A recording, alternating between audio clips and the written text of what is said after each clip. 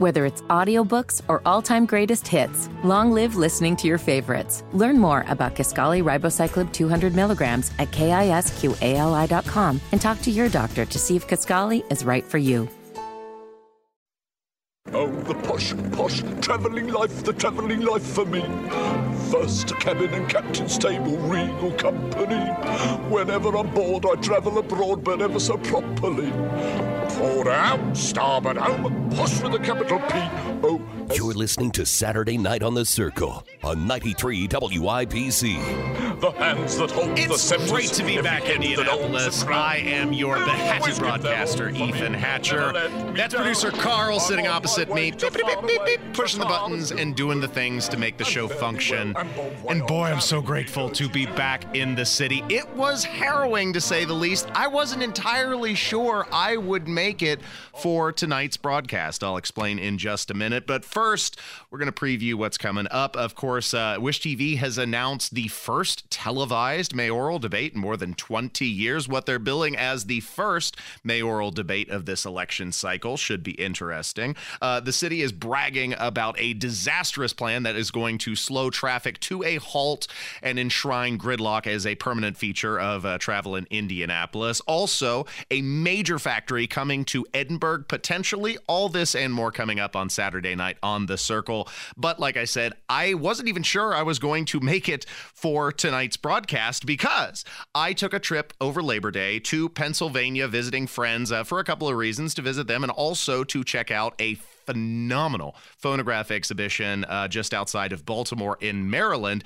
But on the way, my vehicle broke down. And the worst thing that could happen to a truck, too, the transmission failed. Like, I didn't even figure out what was going on until I already got off the Pennsylvania Turnpike, because I was listening to the radio and had that thing cranked up, so I wasn't hearing the grinding that evidently must have been getting progressively louder as I traveled the nearly 525-mile journey to just outside of Harrisburg. It was nuts and very unfortunate, but I'm glad to be here. Oh, producer Carl, would you believe this? I posted about it on Facebook, and this is proof that WIBC really does have the greatest listeners in the world. Some of the listeners offered to bail me out and send me money to get me out of Pennsylvania. I appreciate it endlessly, but fortunately, I didn't have to rely on the listeners because that's what grandparents are for. Grandparents in times of emergency sent me the funds, fortunately, to get the vehicle at least looked at and taken care of, but it's back in Pennsylvania. I got to go back. So what are you taking to go back to Pennsylvania? That's a matter of great debate, Carl. I could take the bus, could take the train, could take a plane, or I could rent another $300 automobile. By the way, Enterprise, what a bunch of unhelpful asshats they were. They're not a sponsor of ours, are they? I hope not, no. But it was a miserable experience, to say the least. I trot into one of these, little facilities to try and rent a vehicle, and they're basically, we don't rent cars here, sir. What? Right. Enterprise. Well, we don't do, in-state trips only. We don't do out-of-state, and I had to book it over the phone. And believe it or not, when you do book a rental car over the phone, at least you will be able to find that service through Enterprise. So made it home. Vehicle's in Pennsylvania. I have to get a transmission replacement, a clutch replacement, getting an oil change too. Just throw that in there. I was hoping that you were going to come back in that little Japanese truck that you were showing on social media. Oh, isn't that so cool? That was my buddy. He let me drive around his Japanese rig. It's actually imported from overseas. Those things are neat, but man, my knees were knocking against the dash. I could not drive one of those things I don't safely. know if it's even road safe on our interstates either. Yeah. Well, it not when I'm driving it. No, didn't look safe. But making it back home. And again, the phonograph exhibit that I saw in Baltimore, I posted some photos of it online.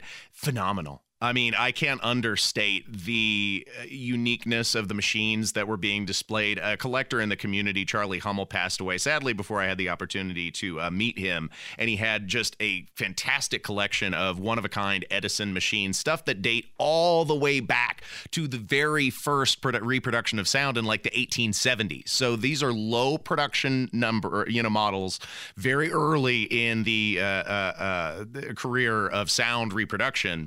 And and very few surviving, and he had them. It was crazy to see them not only displayed but also demonstrated and sound recorded on a tinfoil. Like, that's just, oh, it's so cool. I like stuff like that. Obviously, I geeked out on it. Fortunately, I was able to limp the truck with transmission problems to Baltimore and back from Harrisburg, but then had to leave it at the mechanic. Anyway, we got a lot of interesting stuff that I was missing out on while I was dealing with mechanical issues in Pennsylvania, potentially getting stranded. Like, I couldn't even find a repair shop until Tuesday because of the Labor Day holiday. Like, this thing craps the bed on Saturday. Yeah, it's the worst time for your car to break down. Yeah.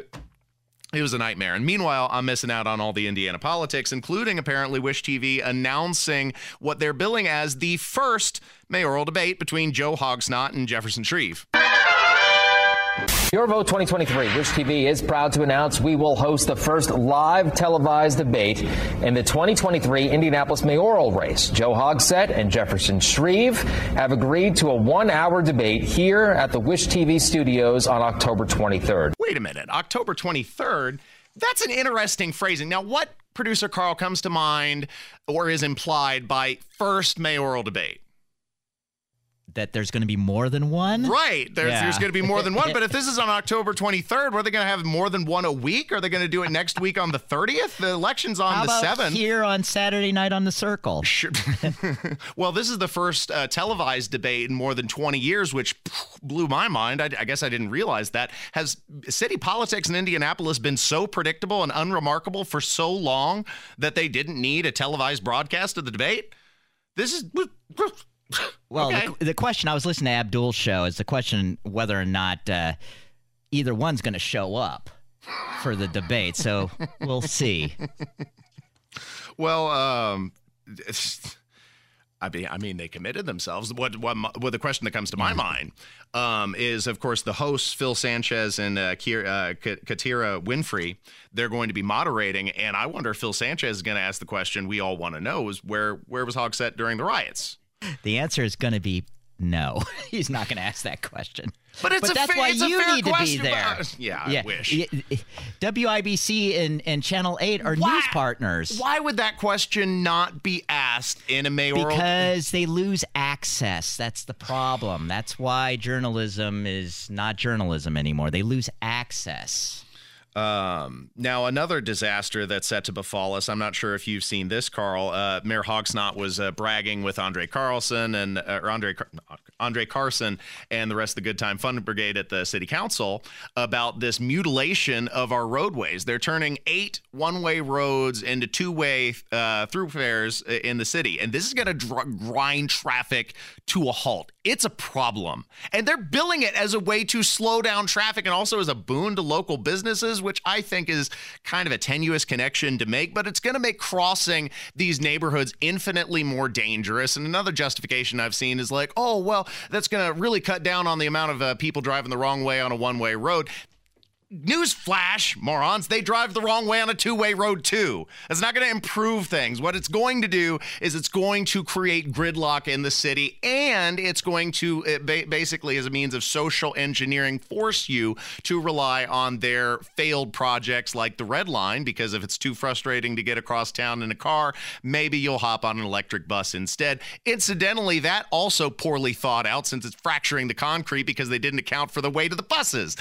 Everything in this administration poorly thought out, and it's crazy that the Hogsnot administration has essentially been a one-man wrecking crew across the city that I loved. It's barely recognizable from what it looked like in 2015, and it's just a darn shame that Jefferson Shreve is the candidate that we're left with when he, instead of attacking Hogsnot on his weak points, decides to go after law-abiding citizens as part of his foundational policy positions. Like, so that's the question about the debate. They agreed on so many things. Yeah, that's going to be another problem. Well, I guess we'll have to tune in, and you can catch the highlights here, analyzed in detail on Saturday night on The Circle. Stay tuned. We've got a lot more to come, including perhaps a happy announcement for jobs coming to outside of Indianapolis in Edinburgh. A major facility may be moving in. I'll tell you more coming up next. I'm afraid explosives are the only answer. It's the opinion of the entire staff that Dexter is criminally insane.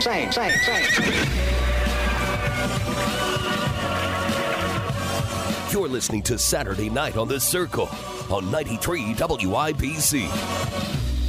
That boy needs therapy. Thanks for tuning in to Saturday Night on the Circle. Find my podcasts uploaded to SaturdayNightOnTheCircle.fireside.fm or WIBC.com. You can also find my whiteboard drawings uploaded there to the show page.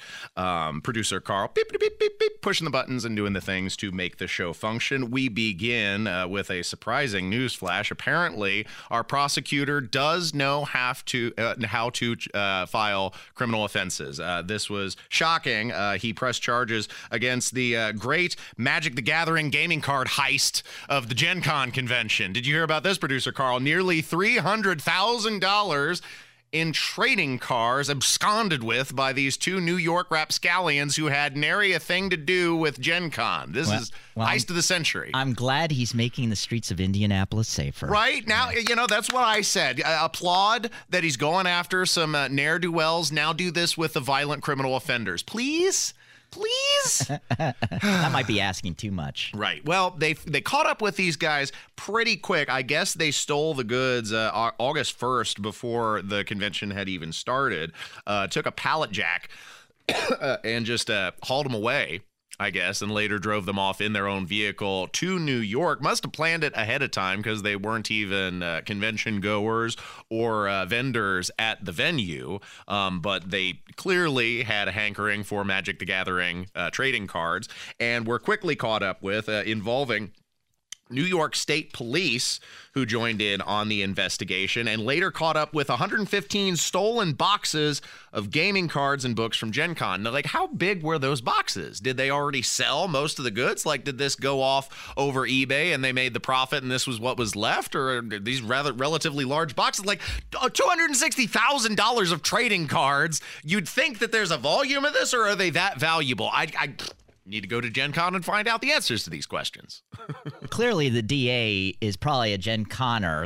He's into it. So this is why he was focused on it. Yeah, that's a good point. Just like the governor and his pro basketball policy that always worms its way through the General Assembly because he likes basketball. So, the prosecutor, he likes Gen Con, maybe plays Magic the Gathering or Dungeons and Dragons, one of the other board games. And that's why he's going after this. That is an insightful observation, Producer Carl. I like that. Now, I did say that we were potentially getting a rather large expansion to jobs, a huge food and beverage facility owned by King's Hawaiian, proposed for at a location just south of Edinburgh in German Township. I mean, this thing is huge. It's called Project Whiteboard. They're going to be the first manufacturers in this 532,000 square foot food and beverage production facility that includes a 368,000 foot manufacturing facility with 78,000 square feet of cold beverage storage. This is serious stuff. And I appreciate anytime jobs are brought to the Hoosier homeland. So in honor of this proposition, which as I understand it hasn't been approved yet, I brought some delicious King's Hawaiian rolls, dinner rolls, the sweet rolls you get at Thanksgiving. They're fantastic, to the studio so Carl and I can enjoy them. Thank you, Ethan. King's Hawaiian, not a sponsor, but would sure be hecka privileged if they chose to be. Yeah, it should be. Mm-hmm. Yeah. Sponsor Saturday Night on the Circle. We'll give you all the good press. Because they're big, darn good dinner rolls, right? They are. They're great. Mm-hmm. Just a little bit. They're better than that conservative chocolate that you brought the other day for $25 a bar. Mm-hmm. Considerably cheaper too. Yeah. I think that was what was it like $5 a bar? That's like $5 for the whole package of 12 dinner rolls. That'll get you taken care of. So yeah, King's Hawaiian. It would be great if they moved just south of Edinburgh, because think about how many jobs you can stuff in a 500,000 square foot manufacturing facility. That's a lot of bread, figuratively and literally. Being King's Hawaiian. Excuse the pun. Yeah. Right. Who else would go in there? That's what I want to know. Maybe some Coca-Cola. We always need another bottling plant. That would be just fine and dandy, because there's a shortage of good paying jobs, as a byproduct of the Biden economy, which now they're running on Bidenomics suddenly. Yeah, we get to thank Joe. Something Joe that's Hogsett and Joe they can Biden. lean into. Now they can leave the California BS behind, but they can bring the jobs here. Kings of Wine. Another thing that would potentially be a boon to the state, as I understand it, is being considered by the General Assembly, the economic impact of legalizing marijuana consumptions in some way, whether that be recreational or medical. And look, business owners would hop on the opportunity, as was reported by Wish TV 8. 23 states have legalized recreational marijuana, and another 15 allow medical sales. Shadi Curry employs about 40 people at 8 Indie e-cigs locations and a hemp processing facility in Indianapolis. He says he'll expand if the state ever legalizes cannabis. All the business owners like myself that would be investing in the cannabis space, the jobs that would create, the amount of money that would go back into enforcement, law enforcement, mental health treatments. States where it's legal say recreational marijuana tax money funds education, roads, and other government services. And really, that's what it all comes down to, doesn't it, is the tax money? Because that's why that was one of the big things in the early American colonies, is taxing alcohol production. Taxing recreational substances has been part and parcel, essentially, of American policy since the dawn of the country. And if that's the way that we have to rationalize it to the General Assembly, so be it, because in those states that have legalized it, Michigan raked in $325 million in tax revenue from $1.9 billion in sales from last year alone. Illinois, our neighbor to the west, took in $445 million in tax revenue from $1.5 billion in sales. And like traffic director Matt Baer has proposed in the past, pot for potholes, And if that's what gets the government to move, if there's one thing that would get the government to move, it is taxes. Taxes! Beautiful, lovely taxes! And then, if nothing else, just the freedom for Americans to recreate in the way that they wish. If you're not harming anybody, what's the point? There's certainly more danger in the drunk drivers that kill a litany of people across the United States. It's basically the American pastime. What do you see parked out in front of those bars? Cars. That's how they get there. And then irresponsible choices are made. Whereas comparing, recreational marijuana, as far as I'm aware, there has never been a single reported fatality directly caused by the consumption. I love smoking marijuana. It makes me feel fantastic, so I do it when I wanna. Y'all ain't gonna convince me weed is a bad thing, especially since you're so mad, man. And I'm cool, calm, collected, well respected, motivated, driven, wide awake and living, making a living with my God-given talent. Sally for tally-ho, onward we go. Onward we go with more Saturday Night on the Circle. Coming up next, of course, is the Hat Tricks with Hatcher segment. And boy, do I have some amazing clips lined up for you. We're checking back in with Karine Jean-Pierre, as well as Mads Mikkelsen asked an especially baffling question about his 1700s Danish movie in production. So we'll catch up on all the details up next. Stay tuned to Saturday Night on the Circle. Hey guys, thanks for listening to the Saturday Night on the Circle podcast. Be sure to catch us live every Saturday night from 7 to 9 Eastern on 93 WIBC Indianapolis, and watch us on the YouTube live stream where you can comment live with other fans. Whether it's audiobooks or all-time greatest hits, long live listening to your favorites. Learn more about Kisqali Ribociclib 200 milligrams at KISQALI.com and talk to your doctor to see if Kisqali is right for you. Time goes slowly, but carries on. And now the best years have come and gone. You took me by surprise. This is Saturday Night on the Circle on 93 WIBC. This week, we'll be checking in with Press Secretary KJP as she tries to justify the disastrous missteps of the Biden administration, fielding a desperate distraction in the hopes of gaslighting away valid criticism. You'll also hear a heroic Nevada Ranger take charge in handling road-blocking climate numbskulls, endangering citizens baking in the desert sun. And finally, a hilarious exchange with an unhinged reporter shows how far entertainment has fallen. And you'll hear it all for this week's edition of Hat Tricks with Hatcher. It's time for another one of Hatcher's Hat Tricks. The story you are about to see is true. The names have been changed to protect the innocent. You're listening to Saturday Night on the Circle, where I'm your host, Ethan Hatcher, and producer Carl beep, beep, beep, beep, beep, pushes the buttons to make the show function. Thanks for tuning in, as usual. Let's check in with Karine Jean-Pierre. And according to her, Biden has a near telepathic connection, a laser-like focus on what Americans really need. He has his finger on the pulse on what it is that the American people need. He talks about issues that really matter to the American people, and he is delivering. Is there more work to be done? There's always more work to be done, but we are happy to take that on.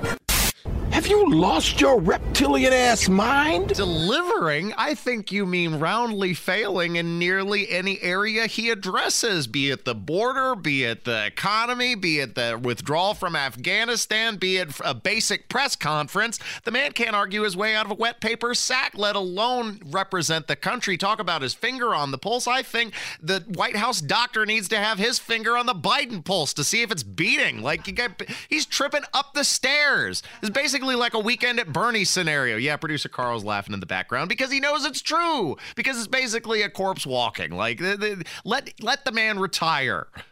It's cruel and unusual. It's elder abuse, I think people have called it. I agree. But Karine Jean-Pierre, not done. Also making a statement that, after the multiple boosters, after there's been multiple resurgences of COVID-19, clearly the vaccines work. The experts feel that, again, we listen to the experts, CDC, FDA, they got to go through their process in getting these vaccines done and ready to go. That's going to be mid-September. We're, September, 5th? What is it? Right? So we're not far from that, from mid-September.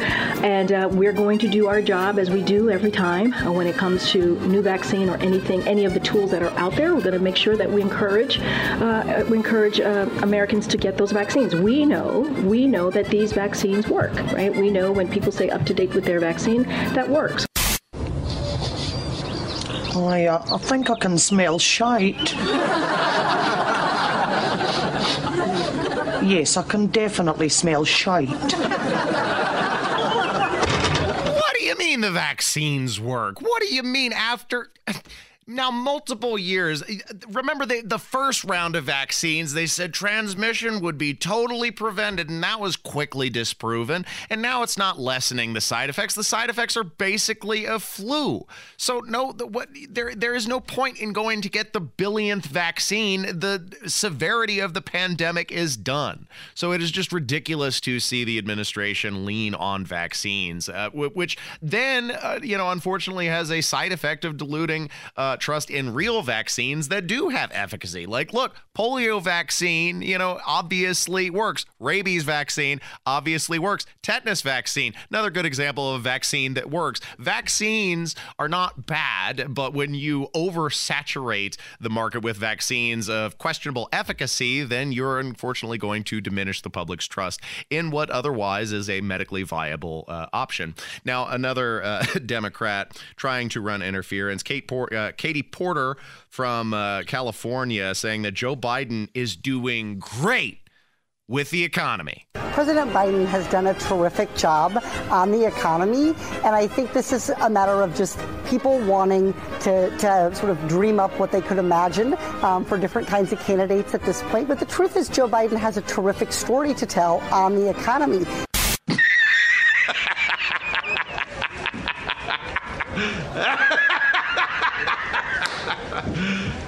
Are you serious? A terrific story. I mean, gripping, but in a horrifying kind of way, like train derailments, supply chain issues, outrageous inflation, mortgage prices increasing as the interest rate rises. What are you talking about? He's got a lot to brag in the economy. That's Trump's fault. It's from the previous administration. Yeah, I forgot. Blame it all on Trump.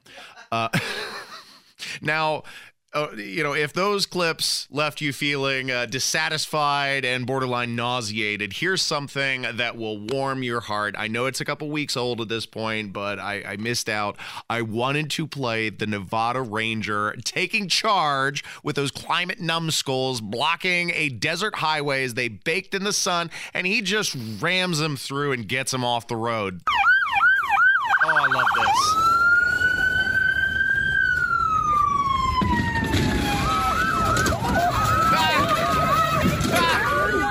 Did anyone get that? Yeah.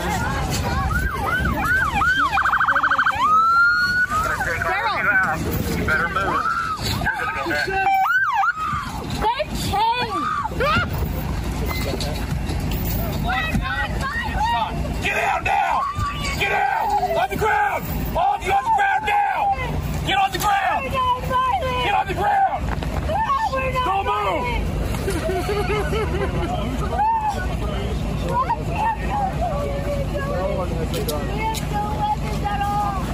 We're environmental protesters! Mental illness is a political identity and always has been. We're environmental protesters. She's screaming on the pavement as the officer is handcuffing her and dragging her off to the side of the road. Like, good on the Nevada Rangers. Now, as I understand it, this took place on a tribal reservation. So, but on the side of the vehicle, it said Nevada Ranger. So I guess maybe state authority has jurisdiction in the tribal reservation. I'm not sure. Either way, that's how you do it. That's how you get it done.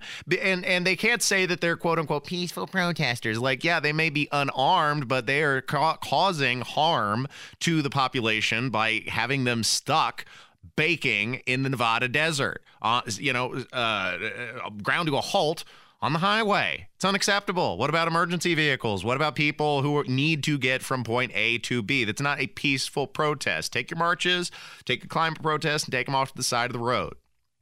It's that simple. Thanks for listening to 93 WIBC Saturday Night on The Circle. We got more clips to come, this time focusing our attention to the world of entertainment, where there was a reporter during an Atlanta premiere event for Creed 3.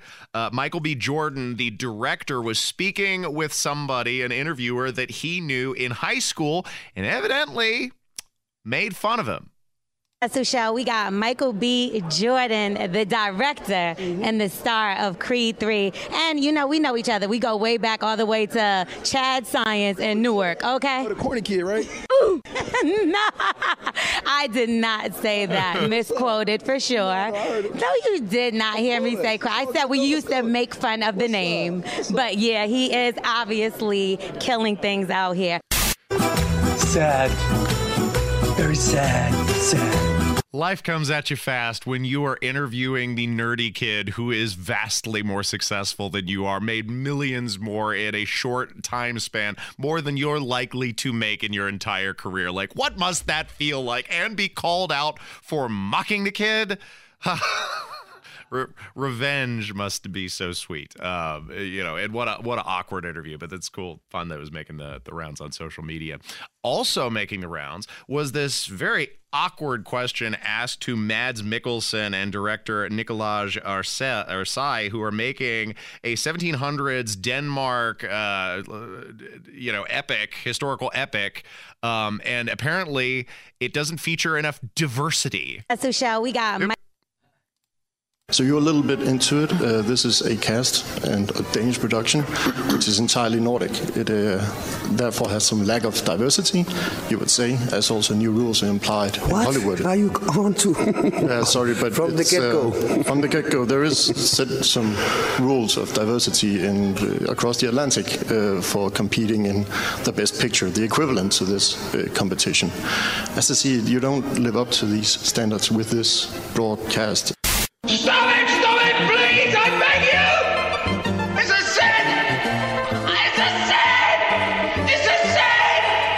I know you can't see the video, but imagine for the theater of the mind, Mads Mikkelsen, he's rolling his eyes when he's like, oh, right out of the gate with this bullcrap. Like, seriously, it's infectious. It started with like, remember the recasting of Anne Boleyn? You know, the famously white Scottish queen who was killed. They racially recast her, racially recast Cleopatra. And just saying, like, pointing out that it was done poorly in the past. Primary example being John Wayne playing Genghis Khan. Like, yeah, bad call, and is mocked roundly today, not revered as a classic because that's a little bit silly. And so to do this and expect it out of a 1700s historical piece is absurd. But they even managed to accommodate some level of diversity while being respectful of history. This, according to the director. Well, first of all, the film takes place in Denmark in the 1750s. Yeah. We do have a big plot line, about a girl of color who is being subjected to racism. Okay. And which was very rare. Any people of color in Denmark, almost nobody. She was probably at the time the only one in the entire country of Denmark. There you go. They found the only one probably in the entire country of Denmark in the 1700s, but by Jove, they worked that diversity into the picture. And it's still not good enough for the wokies. That's why you cannot bow to this crowd. And good on Mads, good on, what seems like a growing number, hopefully, of Hollywood elites seeming to, kind of test the waters with pushing back against the ridiculousness that has wormed its way in our entertainment. Stay tuned for more on Saturday night on The Circle. We got a lot coming up. Look, if you hate cops just because they're cops, the next time you get in trouble, call a crackhead. Stay tuned to 93 WIBC.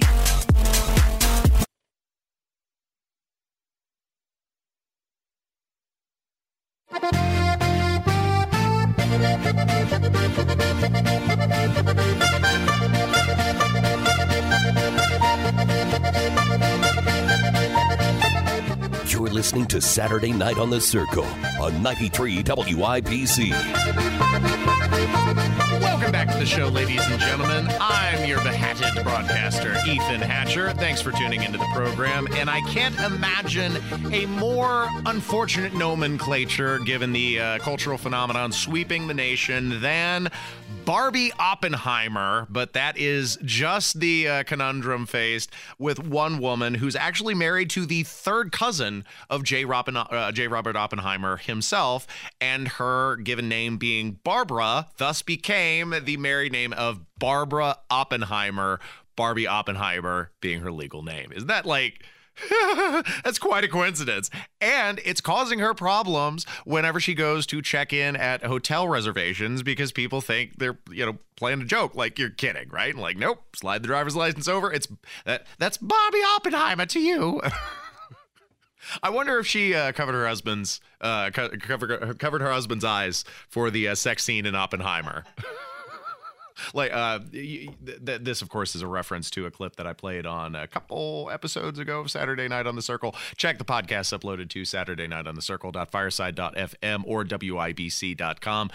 This really controlling wife was making her husband, like, lean on her shoulder during Florence Pugh's sex scene. Very brief sex scene in the J. Robert Oppenheimer biopic, but who knows? Hopefully Barbie Oppenheimer isn't that controlling. She's also a fan of Barbie ever since she was 6. Like, I guess, a lot of girls in America. She had a Barbie, she had a Ken, she had a Midge, and a Skipper. So she had the whole family of Mattel Productions there. I'm just thinking with a name like Barbie, I don't think that could be that prudish. That's kind of it. Yeah, that's a good point. But yeah, I mean, again, considering like the way that they chose to market those two films, the Barbenheimer phenomenon, and many people did go to see the double feature. It's just like, what a crazy coincidence to actually be married to the third cousin of Oppenheimer, and then first name Barbara or Barbie as a nickname. That's you're your own Barbenheimer. It's like a I'm my own grandpa scenario. I guess maybe somebody creative could write a song about that. Thanks for listening to Saturday Night on the Circle. Before we close, also wanted to point out this Mexico Marathon that has reportedly disqualified 11,000 participants of a nearly 30,000 person race. They checked in with their little electronic tagging devices and figured out that most of them didn't check in on the checkpoints and had veered significantly off course. They were taking mass transit. They were hopping in cars. They were basically doing anything other than running.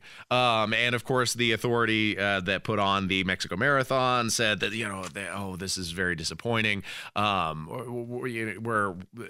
besmirching the event, the name of this event by cheating. But can that really said to be the case when it's not the first time that this has happened? Like, this is apparently an ongoing tradition. 6,000 runners disqualified from the same 2017 race, 20% of the field failing to complete the full course. Organizers further disqualified a further 3,000 runners following the 2018 race.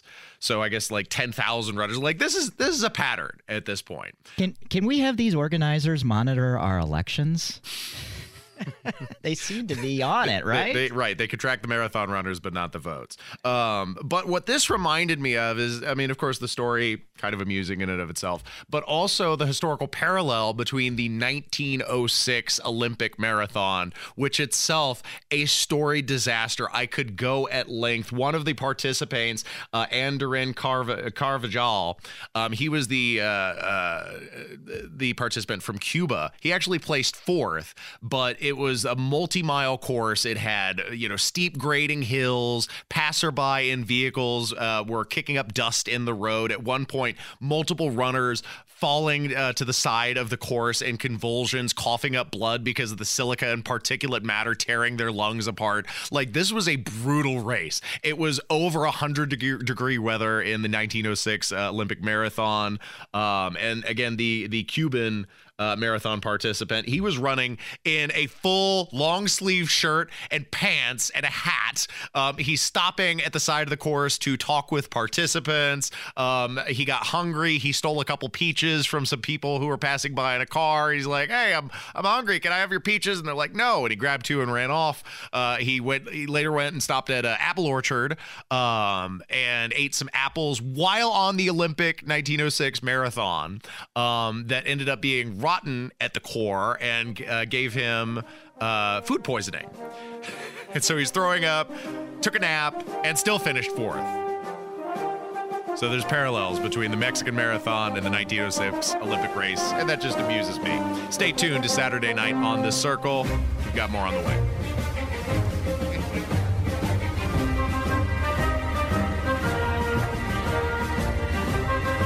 Hey guys, thanks for listening to the Saturday Night on the Circle podcast. Be sure to catch us live every Saturday night from 7 to 9 Eastern on 93 WIBC Indianapolis, and watch us on the YouTube live stream where you can comment live with other fans.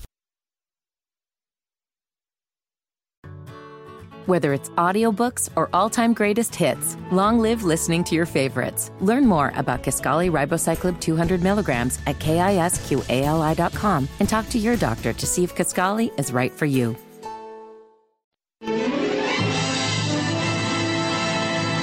This is Saturday Night on the Circle on 93 WIBC. Welcome back to Saturday Night on the Circle, where Democrat Mayor of New York City, Eric Adams, is waving the white flag under the enormous pressure of tens of thousands of illegal migrants flowing from the border to his city and overwhelming the infrastructure to support it. Thanks for listening to Saturday Night on the Circle. I'm Ethan Hatcher, your bespectacled curmudgeon. Producer Carl sitting opposite me, beep, beep, beep, beep, beep, pushing the buttons and doing the things to make the show function. Now, it's hilarious to watch Eric Adams cry that the city is on the verge of collapse when he invited the hordes of migrants to his doorstep by declaring it a sanctuary city, by leaning on that Democrat virtue signal. But apparently virtue follow through is not their strong suit. It's, they want the benefit of appearing to support policies that make them look good, but when the rubber meets the road, they fold like a damp old soccer truck or a cheap suit because they don't have the means to support hundreds of thousands of people like Adoy. If only somebody had seen this coming and warned them about the disastrous effects of unlimited migration, the disastrous effects of Biden's border policy. They expected Republican border states to shoulder the burden of this, but now they're basically having to eat their words. The virtue follow through, whether they like it or not, is being forced upon them. And Eric Adams, oh, the city's on the verge of collapse. I don't see an ending to this. This issue will destroy New York City. Oh, no. Destroy New York City. We're getting 10,000 migrants a month. One time we were just getting Venezuela. Now we're getting Ecuador. Now we're getting Russian-speaking coming through Mexico. Now we're getting Western Africa. Now we're getting people from all over the globe have made their minds up that they're going to come through the southern part of the border and come into New York City. And everyone is saying it's New York City's problem. Every community in this city is going to be impacted. We got a $12 billion deficit that we're going to have to cut. Every service in this city is going to be impacted. Perhaps you think you're being treated unfairly? No. Good. This deal is getting worse all the time. And just like Lando Calrissian, Mayor Eric Adams invited the evil empire into Bespin, or the New York City, because he did this deal with the Biden administration. He, supported the limitless flow of migrants over the border, and now his city is being overwhelmed as a result. They bought their tickets. They knew what they were getting into. I say, let them crash. But they don't want to live with the effects of the policy they invited. Democrat Mayor Kathy Hochul asking for a federal bailout, as is Eric Adams, because they need tens of millions of dollars to sustain this. But, the Republican border states have been putting up with this for decades. I have sent a letter to President Biden formally requesting immediate executive action in 4 key areas. First, expedited work authorization so we can get these people out of shelters and into the jobs. Financial support for federal housing vouchers, schools, healthcare, legal services, case management, and shelter for us to provide to these asylum seekers. The use of more federal facilities to construct new temporary shelters. And reimbursement for the cost of our National Guard, which have been on the ground at these shelters throughout the state. We want more money. Yeah, more money. More money from where? Just more money, Note, of the 4 areas Democrat Governor Kathy Hochul wanted the Biden administration to address, none of them involved securing the border. They wanted bailouts. They wanted expanding federal facilities to handle the influx. They wanted them to be granted work visas right away. But what they didn't mention not even a hint of, is securing the border to stop the tide.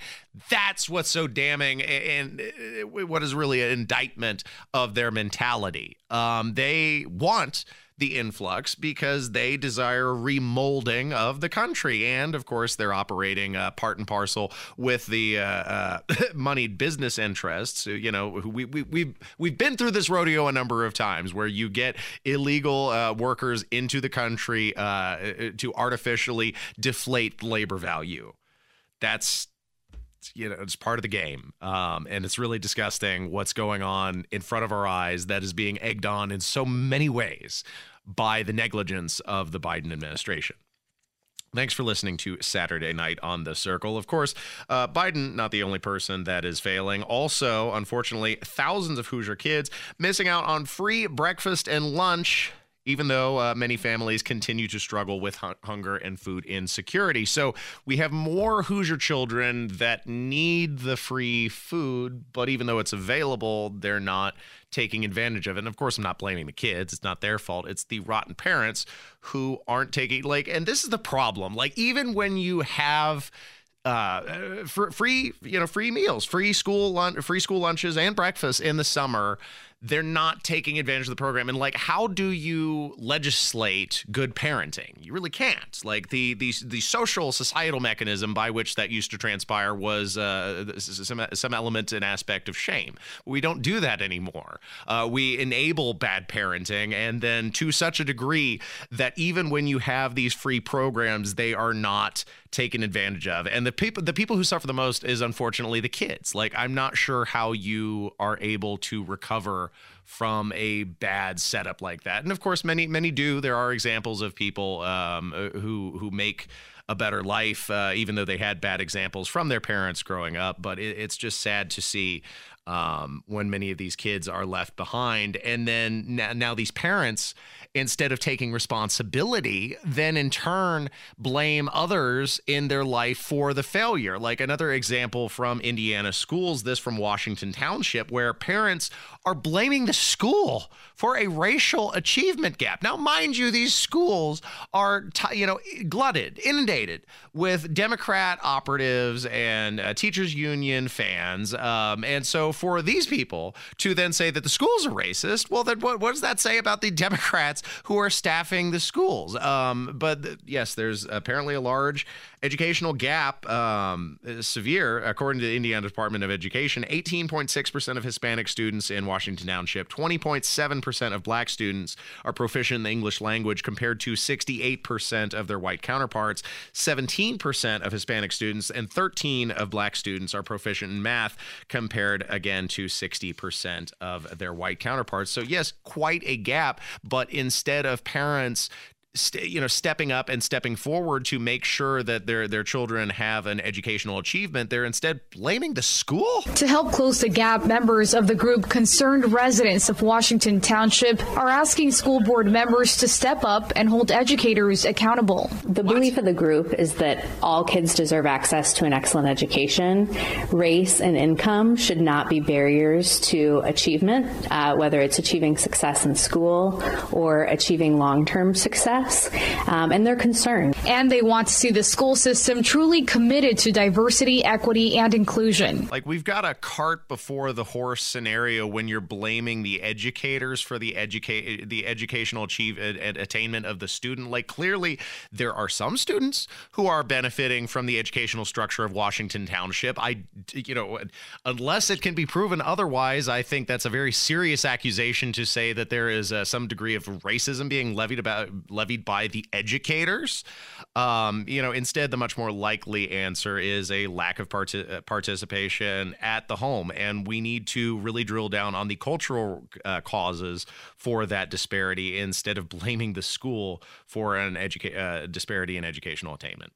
Thanks for listening to Saturday Night on The Circle. We've got a lot more to come. Later in the show, guest Rob Kendall is joining the program, and we're going to talk more about my crash in Pennsylvania, getting temporarily stranded while my motor fell out, and talk with his experiences on the vast open American roadways. Many of you know he used to have to travel back and forth to North Carolina, a 12-hour journey to his radio station, so we might get some good talk out of that. Stay tuned for the conversation coming up on Saturday Night on The Circle.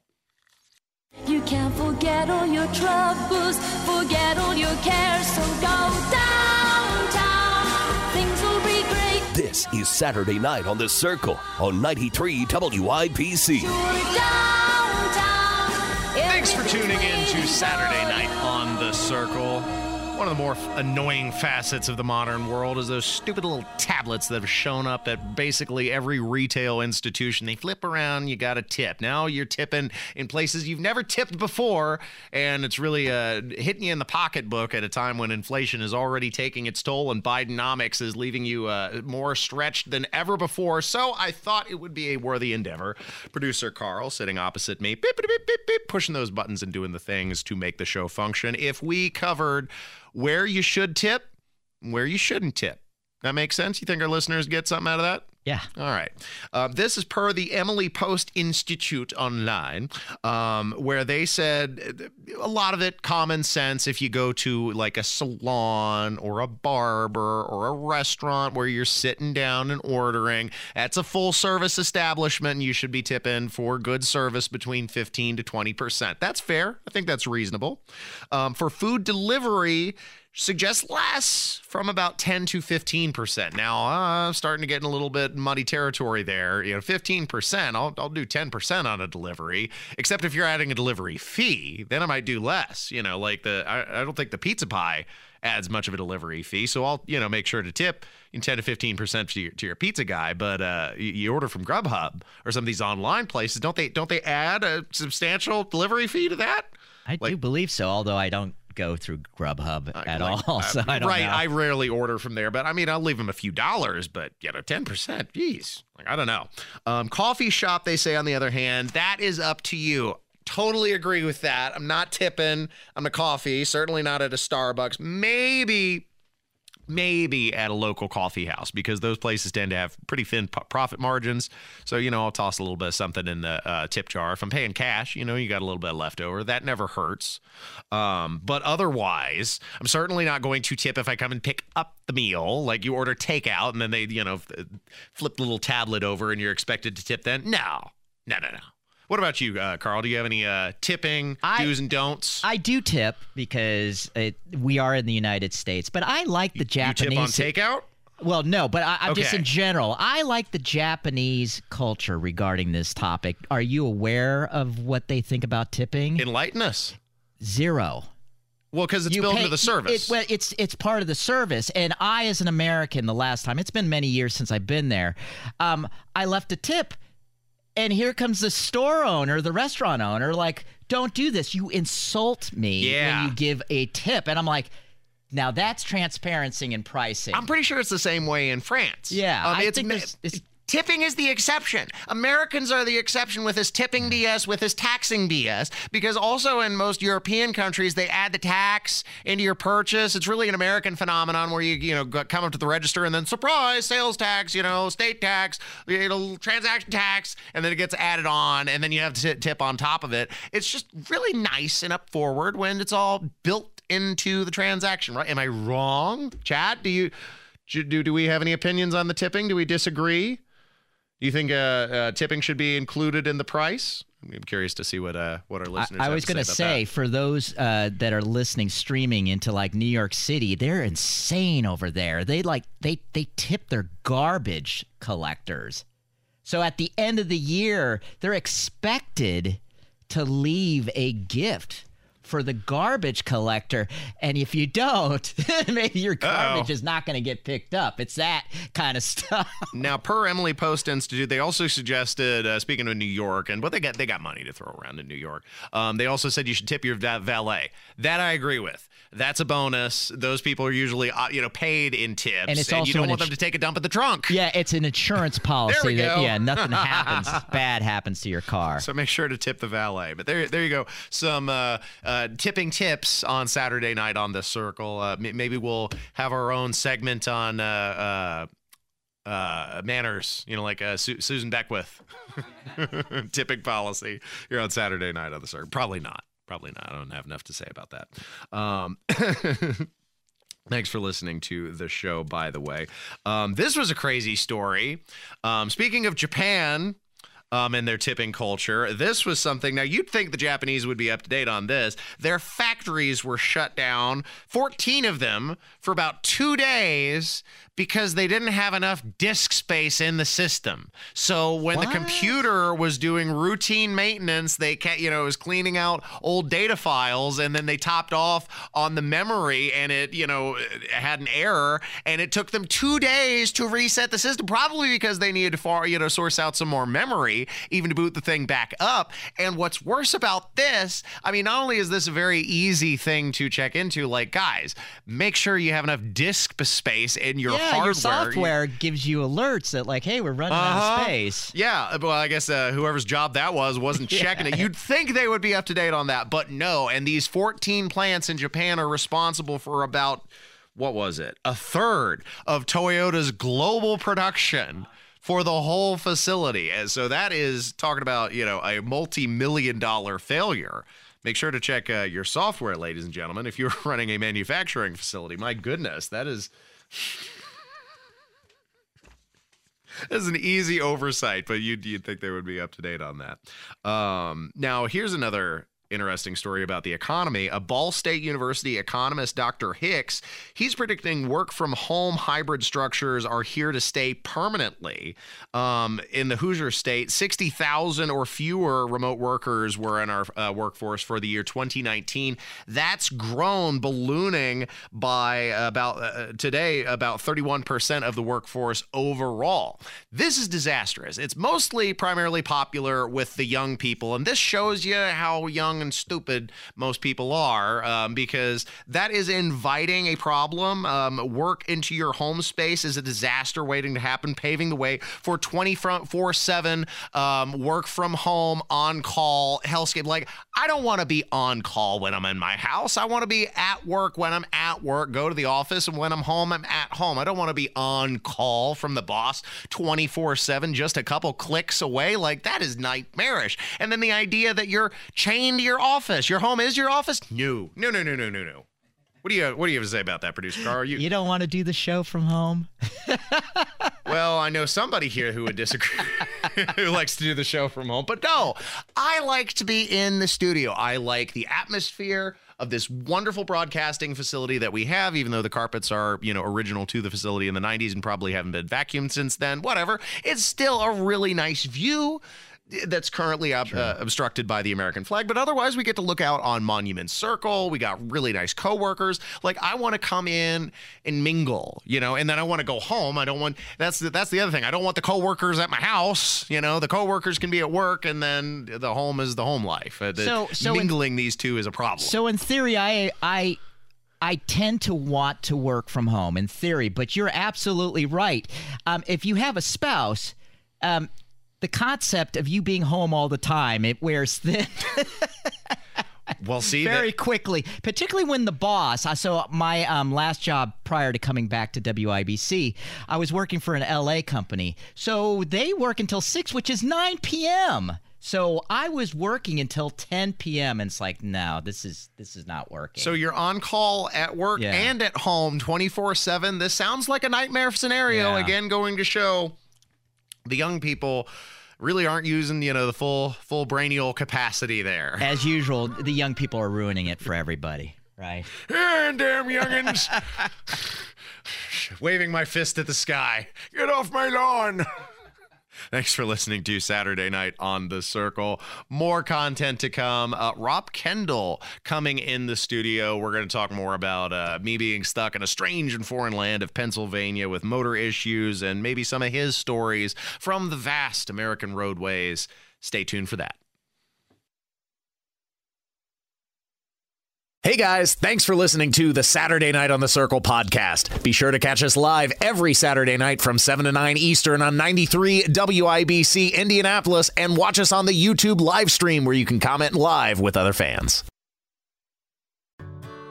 Whether it's audiobooks or all-time greatest hits, long live listening to your favorites. Learn more about Kisqali Ribociclib 200 milligrams at KISQALI.com and talk to your doctor to see if Kisqali is right for you. I got spurs that jingle, jangle, jingle. Jingle, jangle. As I go riding merrily along. Jingle, jangle. You're listening to Saturday Night on The Circle on 93 WIBC. And that song, hello, ladies and gentlemen, and welcome back to Saturday Night on The Circle, where I am the Bohemian Codger, Ethan Hatcher. Don't miss the podcast uploaded to SaturdayNightOnTheCircle.fireside.fm, WIBC.com, and we're hop in the comments while we're streaming live on the YouTube. In my travels and experiences across the fruited plains of these United States, it was inevitable that eventually Unfortunately, disaster would strike as it did for me last week while rolling through the hills of Pennsylvania, temporarily stranding me in a strange and foreign land. Here to share stories of the vast American roadways is the weary wanderer and witty watering hole wizard. He's one half of the Kendall and KC show. The one and only Rob Kendall joins us on the show. Hello. You get more skinny and beautiful every time I see you. Well, I gained 2 pounds back on vacation. I let the diet go. Do you know how good that is to go on a vacation and only gain 2 pounds? I'm serious. Well, do you know how many people would kill? I think Hammer gained about 37 when he was on vacation recently. You should applaud yourself. But Hammer is blessed with the ability to pack it on and take it off with great rapidity, and absolutely. That's what I envy. You know. But anyway, so I had just and we talked about this a little bit in the first hour. Just a miserable experience on my vacation to Pennsylvania. As I was pulling off one of the Owaisi, I started hearing my engine rattle.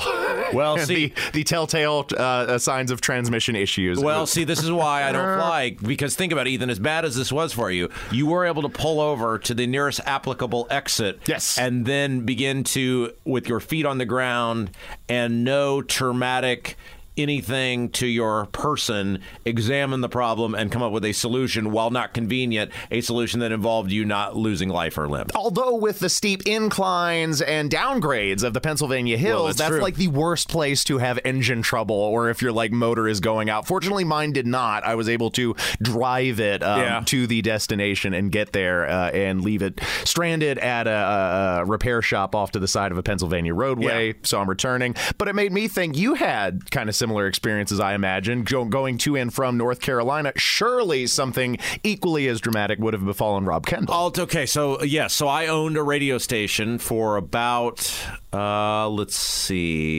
11-ish years in 30 minutes west of Wilmington. And so it was about a 12-hour drive. And the guy I owned the radio station with actually works here, producer Jason, and I would take turns. I would go for 2 weeks. I would drive down. We actually lived in the back of the radio station. We turned it into a house. And then I'd be back here for 2 weeks. So every 2 weeks I would drive to the Atlantic Ocean and back. And I will tell you, I did the majority of those trips. I didn't go for 10 years, but a couple of those years, every 2 weeks, like clockwork. And I did it in I believe it was a 1997 Toyota Corolla that by the time I got done with it had roughly 300,000 miles on the car itself. Yes. You pushed that as far as it could go. Now, with 300,000 miles, did you have any transmission problems? Anything blow up on the trip? I was very lucky. Now, Jason had a van for many years, and Jason did have the van completely break down on him. So he was forced to do that. Now, luckily, here's the deal.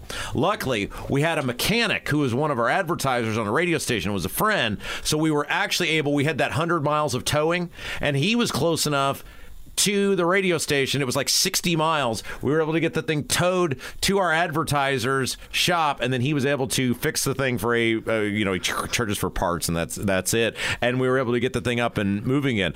I did on a trip home, because you'd leave very early in the morning. You'd try to get home before it got dark. So you'd leave early in the morning. It's 12-ish hour trip. That's a grueling journey. I did. It was fine, except in the summers, because this may come as a surprise to you that it's very hot in the South in the summers. At about 6 in the morning one time, a check engine light came on, and I was about an hour. I had just gone from the North Carolina to South Carolina border. So I just crossed the border. So you have 11. You're not close enough to get back in a reasonable time, but yet, you obviously don't want to keep going. I called the mechanic. He walked me through, asked me what I saw. He assured me there was no problem, and I drove the entire rest of the trip with a check engine light on. And he was right. I was able to make it home, but luckily I never actually had a car break down on me the entire time I was driving across the country. It was amazing. That's incredible. That's very lucky. Yes. Now, how on earth did you ever come to own a radio station? How did that come to be? I know you did. Many people know that I, once upon a time, earned my living. I owned a company that streamed high school and college sporting events on the internet, and we had literally hundreds of people. This was pre-Facebook streaming everything, pre-YouTube streaming everything, and so if you wanted, and you didn't have a radio deal, you wanted games streamed on the internet, I owned a company that did that. I'm like Zuckerberg, but without making all the money, because the money I made I spent on a radio station. And anybody, if you're considering buying a radio station, don't consult your tax professional.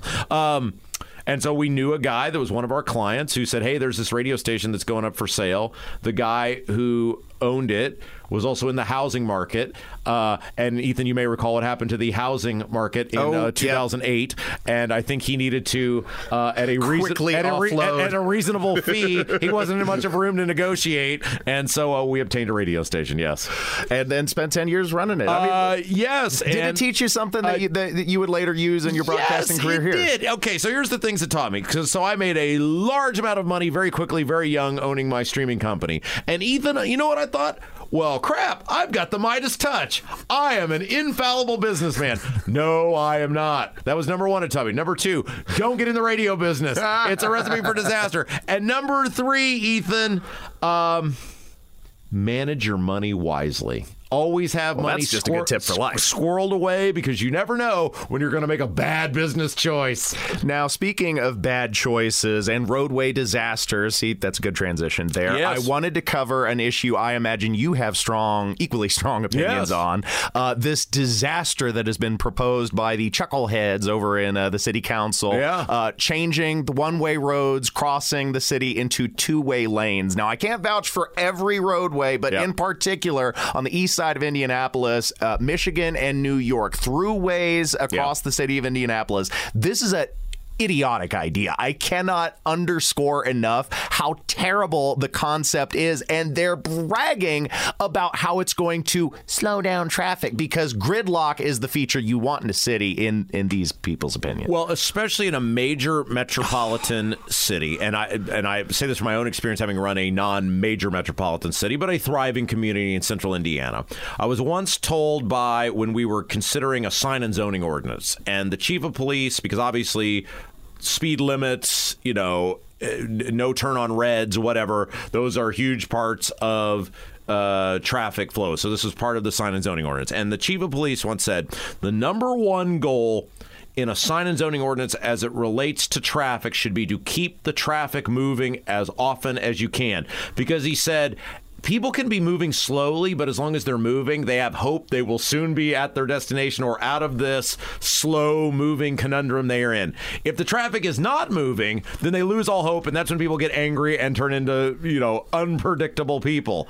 And so the goal of whatever you do, whether it's one-way streets, two-way streets, no turn on red, whatever, should be a responsible movement of traffic as often as possible. And yet you have seen the city of Indianapolis take the exact opposite approach, whether it's the red line or, as you're talking about, with these new potential restrictions, etc., because it's not about the flow of movement to them, which is what it should be. It's about bizarre leftist fantasies in many cases. I'm glad you mentioned the red line, because that does tie into this discussion for a couple of different reasons. Also a poorly conceived and executed concept from beginning to finish, and also to allure more federal money. We're in the money. Come on, money. Indianapolis, what they get, more than $20 million for the red line, and that's exactly what's happening with this proposal. You had Andre Carson and, of course, Buttigieg rocking everywhere, make an appearance with the city council, and they're given $25 million in freebie federal dollars to enact this atrocity on the city of Indianapolis. This is a bad idea. I've heard it justified because it's going to slow down traffic, as if gridlock was a feature, and then also, that's going to eliminate the people who are driving the wrong way on one-way roads. Newsflash, idiots! They'll drive the wrong way on two-way roads as well. They do, frequently. And Ethan, because you are a real estate tycoon here in central Indiana, and aspiring. While you're not as aged as I am, you've driven around the city for many, many years. You're a man of your 30s now.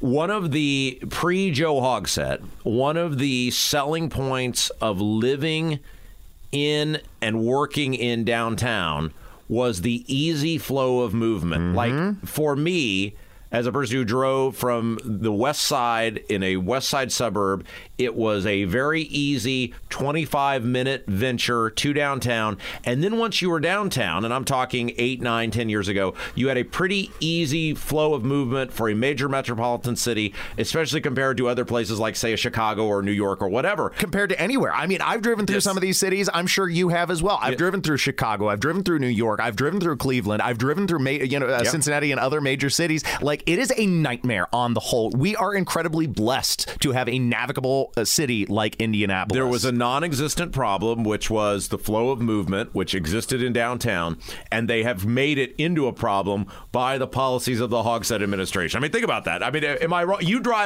I drive here to work now. You drive here because you live here. Am I right or am I wrong? They took a non-existent problem and turned it into a problem by their policy. Yes. No, absolutely. They've created a problem. I mean, the throughway on College Avenue has been mutilated because of the red line, and now they're getting ready to do it with the one-way through fares to the city. This is problematic, as the left likes to say. Yes, that's correct, and it's of their own doing, and it's because of this weird obsession with buses and forcing. I mean, they really don't want. Ultimately, what this is all about is it's not money. Well, but it's about they don't want people to have free flow of movement, because free flow of movement is freedom as an individual. Yes, and if you are confined to having to take public transportation of some sort, then it is another area where you are beholden to the government. Yes, you have brought us full circle and connected us again with the red line, which I appreciate, because I was going to highlight that very thing. By limiting your movement, it's forcing you into their ridiculous schemes. 100%, absolutely. Disastrous. Yes, but you are not disastrous. You are a national treasure, and the people are better off for having heard you every single Saturday. Thank you, Rob. That's what we do. You're listening to 93 WIBC, Saturday Night on the Circle. More on the way. Whether it's audiobooks or all-time greatest hits, long live listening to your favorites. Learn more about Kisqali Ribociclib 200 milligrams at KISQALI.com and talk to your doctor to see if Kisqali is right for you.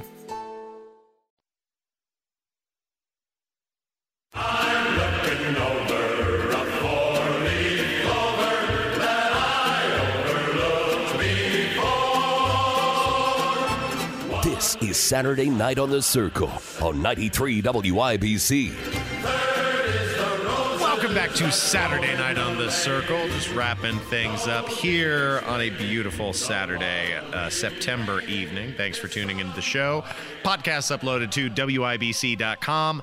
Saturday Night on the Circle.fireside.fm. And of course, you can always join us while we're streaming live on the YouTube. Producer Carl, I'll ask you a question. What do you think is the least amount of money you would need to retire on? I'll let you simmer on that for a moment while I talk about this bus driver from the Louisville area of Kentucky, where lottery officials announced James Cohen won $100,000 on the Powerball. He won a $50,000 prize with a 2 times multiplier for $100,000, taking home $71,500 after taxes. The day he won the lottery, he called up his boss at the school bus depot. He's like, I'm retiring.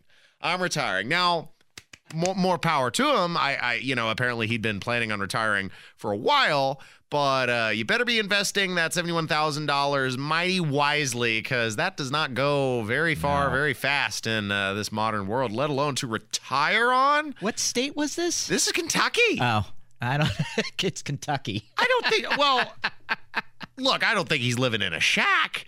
And even then, $71,000 is mighty slip to retire on. Like, I don't know.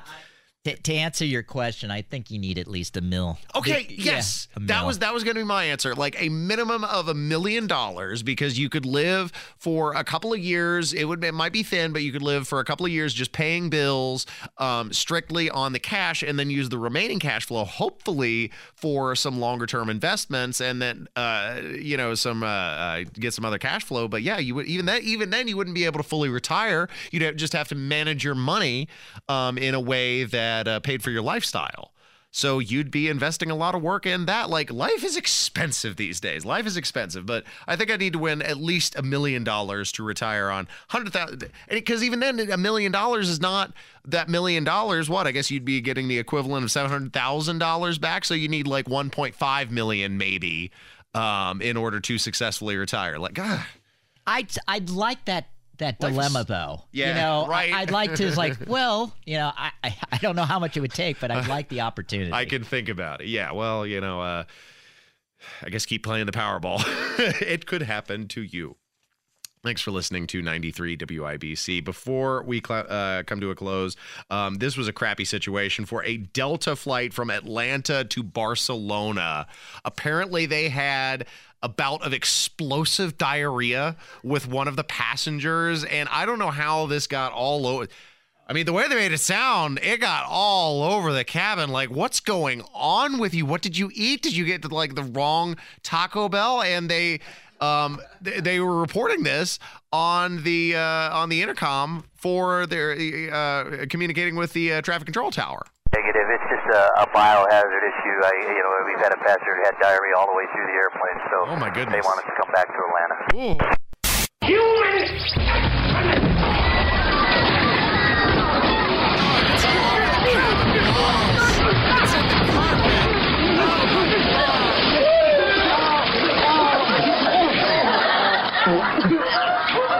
So this was they were more than 2 hours into the flight when they had to circle back and then take another plane. Could you imagine being stuck in that tin can with the stench? It's just wafting through, and then it's recycled air. You can't even open a window. It's like getting cycled back through the filtration system.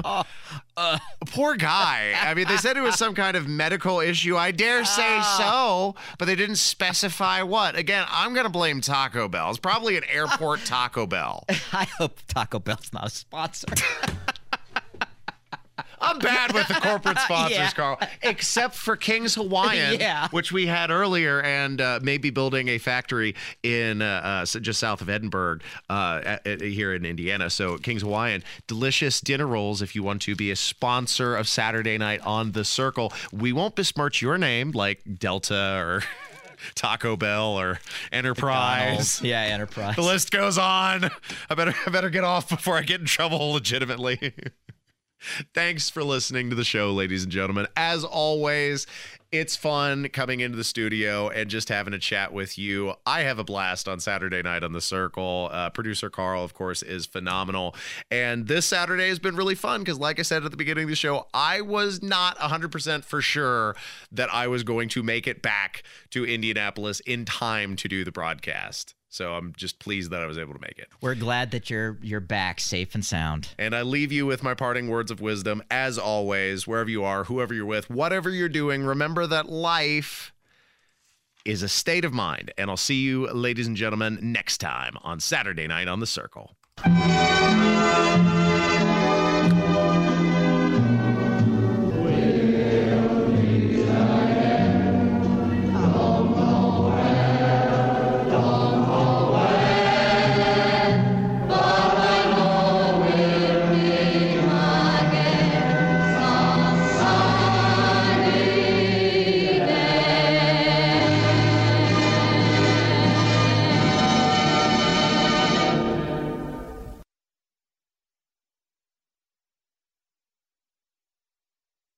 Hey guys, thanks for listening to the Saturday Night on the Circle podcast. Be sure to catch us live every Saturday night from 7 to 9 Eastern on 93 WIBC Indianapolis and watch us on the YouTube live stream where you can comment live with other fans.